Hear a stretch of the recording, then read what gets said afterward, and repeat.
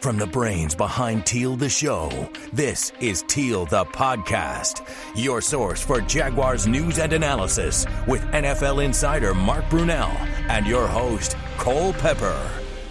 We welcome you into Teal the Podcast as we come to you as we approach the second quote-unquote half of the season opener. A reset button kind of game, as several have said this week. Nick Foles back with the Jaguars, and it's vital as they take on the Colts for the Jaguars to win on the road. Before we get into that, what is your week like, Mark Brunell, in the playoffs, ready to go on the road with the Fighting Eagles of Episcopal? It's been a good week. Winning last week in our first playoff victory as a school ever was really, really cool. It was a special moment. I've had a fair amount of exciting games, and I think that one, as excited as I got, I think that might have broke the top 10. I mean, I really did. You're talking about including as a player in the NFL, and then a coach, of course. And but man, it was a game we weren't supposed to win. It was against a team that had beat us really bad in the regular season.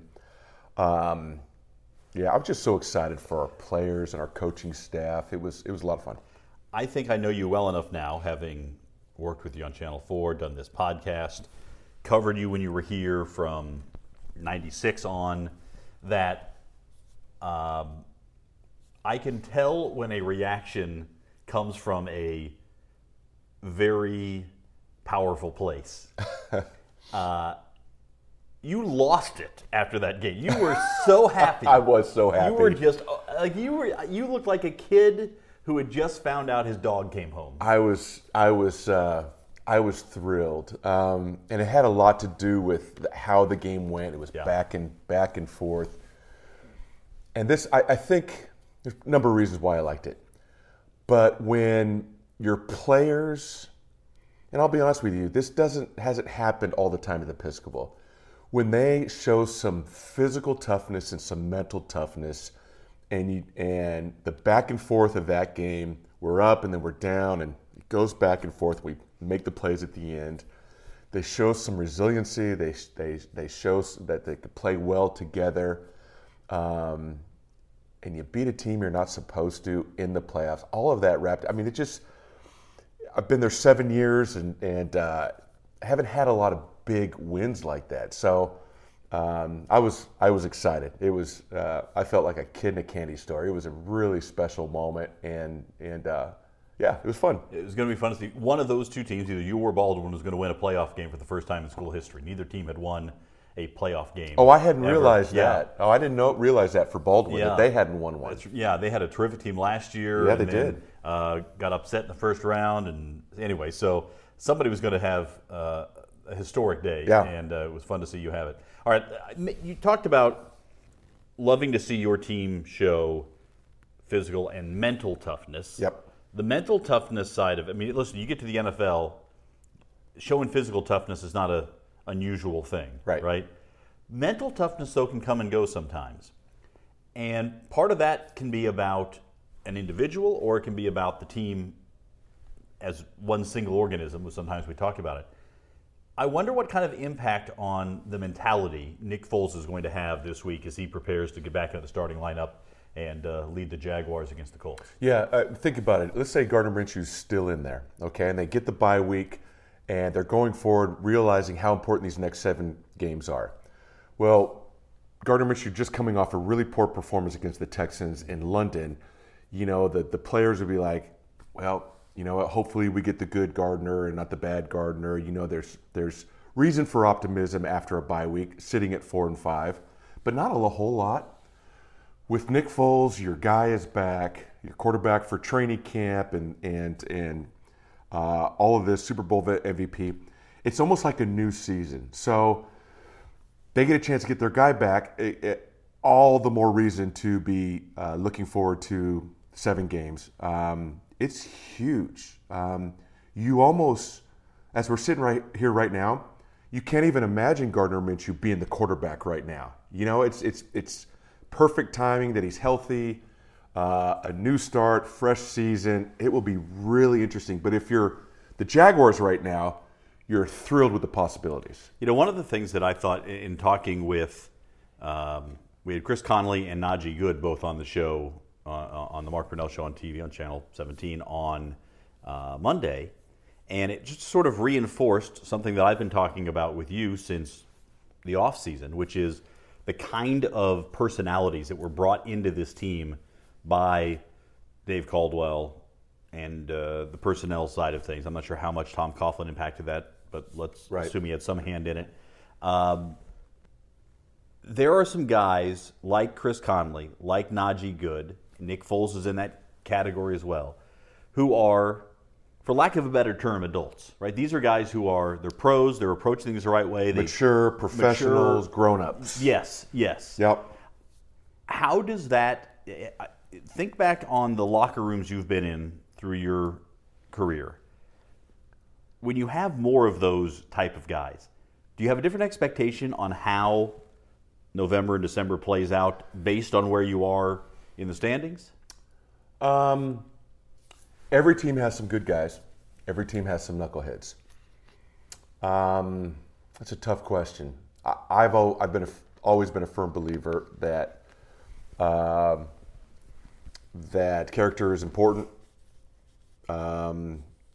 Having some maturity, having some guys, your core group of guys, really being good guys, where it's important to them. They're professionals.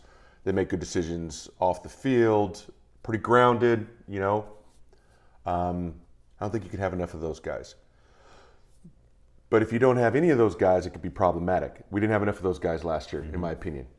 I thought last year, as it appears to be now, that there was a few knuckleheads that created some problems. So when you're losing, things can go bad. Well, we're losing now, and things aren't really going bad because you've got guys like Nick and Chris. I think it's really important, especially for the stretch. It's interesting too when you start thinking about the sort of social dynamic of a locker room. You've got your leaders or your stars, your vocal guys. You've got your rank and files, guys who are playing, right. And then you've got the guys who are sort of the fringe guys who, inactives, maybe occasionally activated for a game or something. Those guys on that third tier don't have much of an impact on the personality of the locker room. Guys who are playing the rank and file can impact the locker room. Leadership certainly can. Mm-hmm. But if a guy who's one of those leaders isn't performing on the field, that changes the impact that he can have in the locker room too. It's all about performance. It sounds terrible, but this is a performance-based industry. And you could be General Patton. You could be the greatest leader that has ever lived. But if you're not playing at a high level, nobody really cares. Mm-hmm. They just don't care. It's not that they don't respect you, that it doesn't mean that they don't admire you, that you're not, but if you want to be able to carry any weight, you have to be a player that is producing, that is performing, that is simply doing his job, meeting the expectations that people have on him. And that's just the way it is. I've been around so many guys that were vocal and outspoken and, quote, leaders, but they weren't playing well. So, hey, listen, shut up. Mm-hmm. Shut up, okay? You're not doing anything out there. You're either injured or you're not playing very well. You have not earned the right to say anything to me whatsoever. You've got to be able to produce. That's what, so Leonard Fournette. Leonard, talk. Go ahead. Say what you want to say. You're playing your butt off. Mm-hmm. Calais, say whatever you want. You're producing. So they go hand in hand. So to that point, Nick Foles, who has not played in a game since the opening week, what kind of voice will he have this week leading up to the game in that locker room? It'll be huge. There's one thing about just not playing well. There's another thing about not being able to play. Mm-hmm. You're injured, but you're coming back. But when you're Nick Foles and you've done everything right in training camp, you do have a big contract, you do have a really good resume. You only got 11 plays, but they were, that touchdown pass you threw, the anticipation of him coming back, was huge. I bet it was a big sigh of relief, like this first practice. All right, we got our guy back. I think it's huge. Whether guys express that or not, they feel really good about where this team is right now. But Nick can say whatever he wants. He can absolutely say whatever he wants, and what he says will carry a lot of weight. Do you remember coming back off an injury? If you thought about how I should, or did you just get right back into acting like you? Now, you weren't a big rah-rah guy. No, I wasn't a big rah-rah guy. I wasn't a real big vocal guy. But the one thing that I did when I came off an injury, I stepped in there like this is my team. Mm-hmm. And how did you do that? I just was the same person I was. I didn't dip my toe in the water and see how it was going. I walked in and went to the huddle and called the play. Went in as if nothing had ever happened. As if nothing had ever happened. As if I hadn't missed one day of work. And you have to. I was very intentional about, all right, this is my team. Because if you remember, like in '97, I got hurt. And then Rob Johnson had that first real good game, right? And he got hurt. Steve Matthews goes in there and has a really good game against the Giants, scores 40-something points or something like that on like 6 passing plays or 10 passing plays and 4 runs. Yeah. And then I was ready. I think it was for the Steelers game. Right. And so regardless of how well Rob did or how well Steve did, this is my team. It's interesting because if I remember correctly, I think there was a bye week before that Monday night game. That sounds right. And that actually sounds right. Same here with Foles, bye week before. Yeah, that's right. And while it's a little different that in terms of practice side, I think Foles has gotten more practice time ahead of his start than you did at that point. You were rehabbing, trying to get the knee back ready. And to go. I wasn't ready to play that game physically. My knee was not ready. It was not ready, but. You were going to be out there. I was going to be out there. You could fake it. I knew inside it this knee is just not quite there yet. But if I could fake this and convince these guys that I'm ready to go, I get to be out there. Side note, that game, of course, ended on one of the most famous plays in Jaguars history, the blocked field goal by Clyde Simmons. Chris Hudson scoops it up, runs down the sideline. Cowher fakes like he's going to punch him as Hudson scores the touchdown to seal it, and the place is going crazy. I was cleaning out a closet yesterday, came across a picture from a golf tournament, and lo and behold, who did I play with in that Jaguars golf tournament in I think it was 97? Chris Hudson. Oh, no kidding. That's one of the more memorable games. Yeah, that was fun. For me, for sure. All right, so we've talked a lot about Foles. Now let's focus a little bit on what the Jaguars have to do against the Colts, because this is a Colts team that could have Jacoby Brissett back as we record this. They think he probably will be back, but we don't know. You don't know how effective he's going to be and how much the injury is going to impact him. But it's still Jacoby Brissett. It's not Andrew Luck. Do you feel any differently about this Colts team at this point?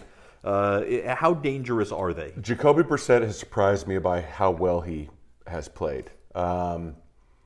And I know coming out of the Colts, when Andrew retired, that, hey, we're going to be fine. Jacoby Brissett, he's fine. We like him and all this stuff, saying real positive things. And in my mind, I'm thinking, they're saying it because they have to. He actually has played really well. So I think he's surprised some people at how well he has played. He's had some really good moments, but it doesn't scare you, does it? Doesn't scare you at all, especially with our front four. Whether Brian Hoyer plays or Jacoby Brissett, I'm hoping Hoyer plays, of course. I think if Hoyer plays, it's a blowout. I think the Jaguars win by 3 touchdowns. I would completely agree with you on that. I think Jacoby. I think coming back off an injury, as we were talking about before, you just don't know. Obviously, he would be concerned going against our front four guys. I just get the feeling the closer we get to this game, because it's a must-win, because Nick is back, this game, regardless of who's playing a quarterback, I get the feeling this won't be close. Now, I'm not saying it's a 4-touchdown blowout, but I could see a 2-touchdown win. So you have very optimistic expectations for Nick Foles. I really do, and it's not just Nick. On Monday, you were cautiously optimistic, maybe. we're recording this on Wednesday afternoon. Yeah. By Saturday, by Sunday, you think this is going to be a 90-point win? Yeah, I'll be calling Vegas. Actually, I can't do that. Yeah. So, and it's not just Nick Foles. It's backs are against the wall. This team is resilient. I think being able to overcome the Jalen Ramsey thing and Nick Foles' injury and still kind of be in the mix. Mm-hmm. I know we're 4-5, but I think this team is resilient. It's a must-win. You got a hurt quarterback, and if the hurt quarterback doesn't play, the bad quarterback's playing. Nick's coming back. Everyone's excited. A lot of emotion. You're on the road. It's us against them mentality. I could see this being a 28-10 win. Now, that goes in stark contrast to your concern about what happened last week with the Colts. That they lost to Miami. No question. Yeah, no question. Really, that was 48 hours ago, Cole. I know. That was 2 days ago, sorry. Cole. Things change. Things change. I change my mind like but, listen, my wife changes clothes. The reason I'm saying this is because I kind of feel the same way about this game. It's like an opening day game where you don't really know about either one of these teams right now. It feels like a perfect example. Opening day game. Yeah. Week 1 game. Yeah. You don't because of the injury situation with the quarterback with the Colts, and because of Foles coming back and coming off a bye week, it feels like you're separated from that London game. This is one of the tougher games for me to pick. It is tough, and I'm trying not to let the must-win quality of this for the Jaguars come into play here. Because I do believe it's a must-win. I think if they lose this game, it's over. I don't think the playoffs are going to happen. I agree. I mean, think about 4-6. You'd have to win out. You would have to win out, and even winning out doesn't guarantee a wild card, right? Yeah, because this would be an AFC loss. And again, I think the loss to Houston changed the way I'm looking at this as more of as a wild card situation. And I agree with you too. I don't see us. I don't see us winning the division right now. I don't. Could it happen? I don't think Deshaun Watson is going to allow the Texans to slip. Nope. Down the stretch. They got some tough games. They do. They've got some tough games, but they're good enough. I think they could win those games too. All right. So do you want to? So you think this is 28-10? 28-10. All right. Yeah. I mean, you heard it here first. It's going to happen. That's it. The Jaguars are on the way. I'm not ready to make a pick. I'm going to have to grind on this one a little bit. In all likelihood, it's going to be a one-score game. Because that's how, 90% of them are. It's going to be close in the division. But I don't know. I'm so anxious to see how Nick Foles does. This is not a fantasy football question because I don't like covering fantasy football. Yeah. It's like covering somebody's weekend golf match. It's great if you want to do it. I just don't care. Yeah. You tell everybody about it.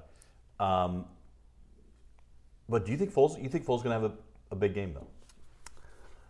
28 points isn't a big game. It's a game you should score 28 points every game. That was always our goal. Mm-hmm. 28 points. If we get 28 points, we think we're going to win. It doesn't mean it's a good game. It's kind of like do your job. Your job as an offense is to score 28 points. Is this an offense? That's not like a big game, and I always base it on points. I don't care about yards and stuff. Yeah. So you think that 4 touchdowns with this offense as it is right now, with Leonard Fournette, with Chark, with Conley, Westbrook coming back off the injury, should be healthy, should be ready to go. Huge question at tight end. Yep. With the offensive line as it is right now, you think this is a 28-point-a-game kind of offense? I think so. The expectation. I think so. With Nick, we should be able to get 28 points. I mean, that's what you shoot for. I don't know what this team is shooting for, but when I was playing, I don't know. We were always going for 28. Anything above that, because it's not that it's that you expect your defense to hold a team less than 28. Mm-hmm. Just go get 28 points. You're going to win, 9 out of 10 games. So, but I see our offense being able to do that. I think Foles is going to be an improvement at the quarterback position, and it's not just about what he's going to do. It's about what he's not going to do. I don't see Nick Foles being careless with the ball and giving it away. It's going to happen once or twice, but he's not going to give away a game because he's just spraying around everyone's picking it off. Well, you heard it. It's Mark Brunell's Fantasy Football Gold Star Lead Pipe Lock of the Week. That's right, baby. Put it in. Lock it. Nick Foles, he's your guy. He's your guy. All right. We'll see how it all plays out. Remember, you can join us on Mondays at Sneakers, Jacksonville Beach, 7 o'clock. Live for the Mark Brunell Show. Miles Jack's there every week. He brings a teammate most every week. Sometimes 2 teammates show up. It's crazy. It's absolutely crazy. This past week was just jam-packed full. We had Mike DeRocco. We had the mayor's daughter who was there. We had Najee Good talking about the relief efforts that he's spearheading in the Bahamas. By the way, if you didn't see that, Najee Good has raised about $15,000 from the Jaguars locker room for relief in the Bahamas after Hurricane Dorian. If you want, and he wants to see Jaguars fans match that. So if you want to do that, just contact the Jaguars Foundation and say. Are you talking to me personally? Do I have to match the $15,000? Yeah. Are you talking to me personally? Or are you talking to the people that are listening right now? Okay. I'm talking to the universe. I thought you were just talking to me, asking me if I wanted to match that. Do you? I want to. Okay, yeah. But I'm probably not going to. It's Christmas time after all. I got a lot of kids, man. Yeah. JoJo's going to need a little something in the stocking, all right? That's right. But if you are listening to this podcast and your name is not Mark Brunell and you would like to match that, you can match it with the Jaguars Foundation. Just contact the foundation there at the stadium, and they'll be more than happy to help you get that set up. So good cause for sure. There's a lot of need in the Bahamas right now, and hats off to Najee Good for absolutely helping be a part of that. Vic Micolucci from Channel 4 also involved. He's been over there about 4 times. So a lot of need there and an opportunity to really make a difference. All right, that'll do it for this installment of Teal the Podcast. You can find Teal the Podcast on Apple Podcasts, Spotify, Stitcher, and Google Play.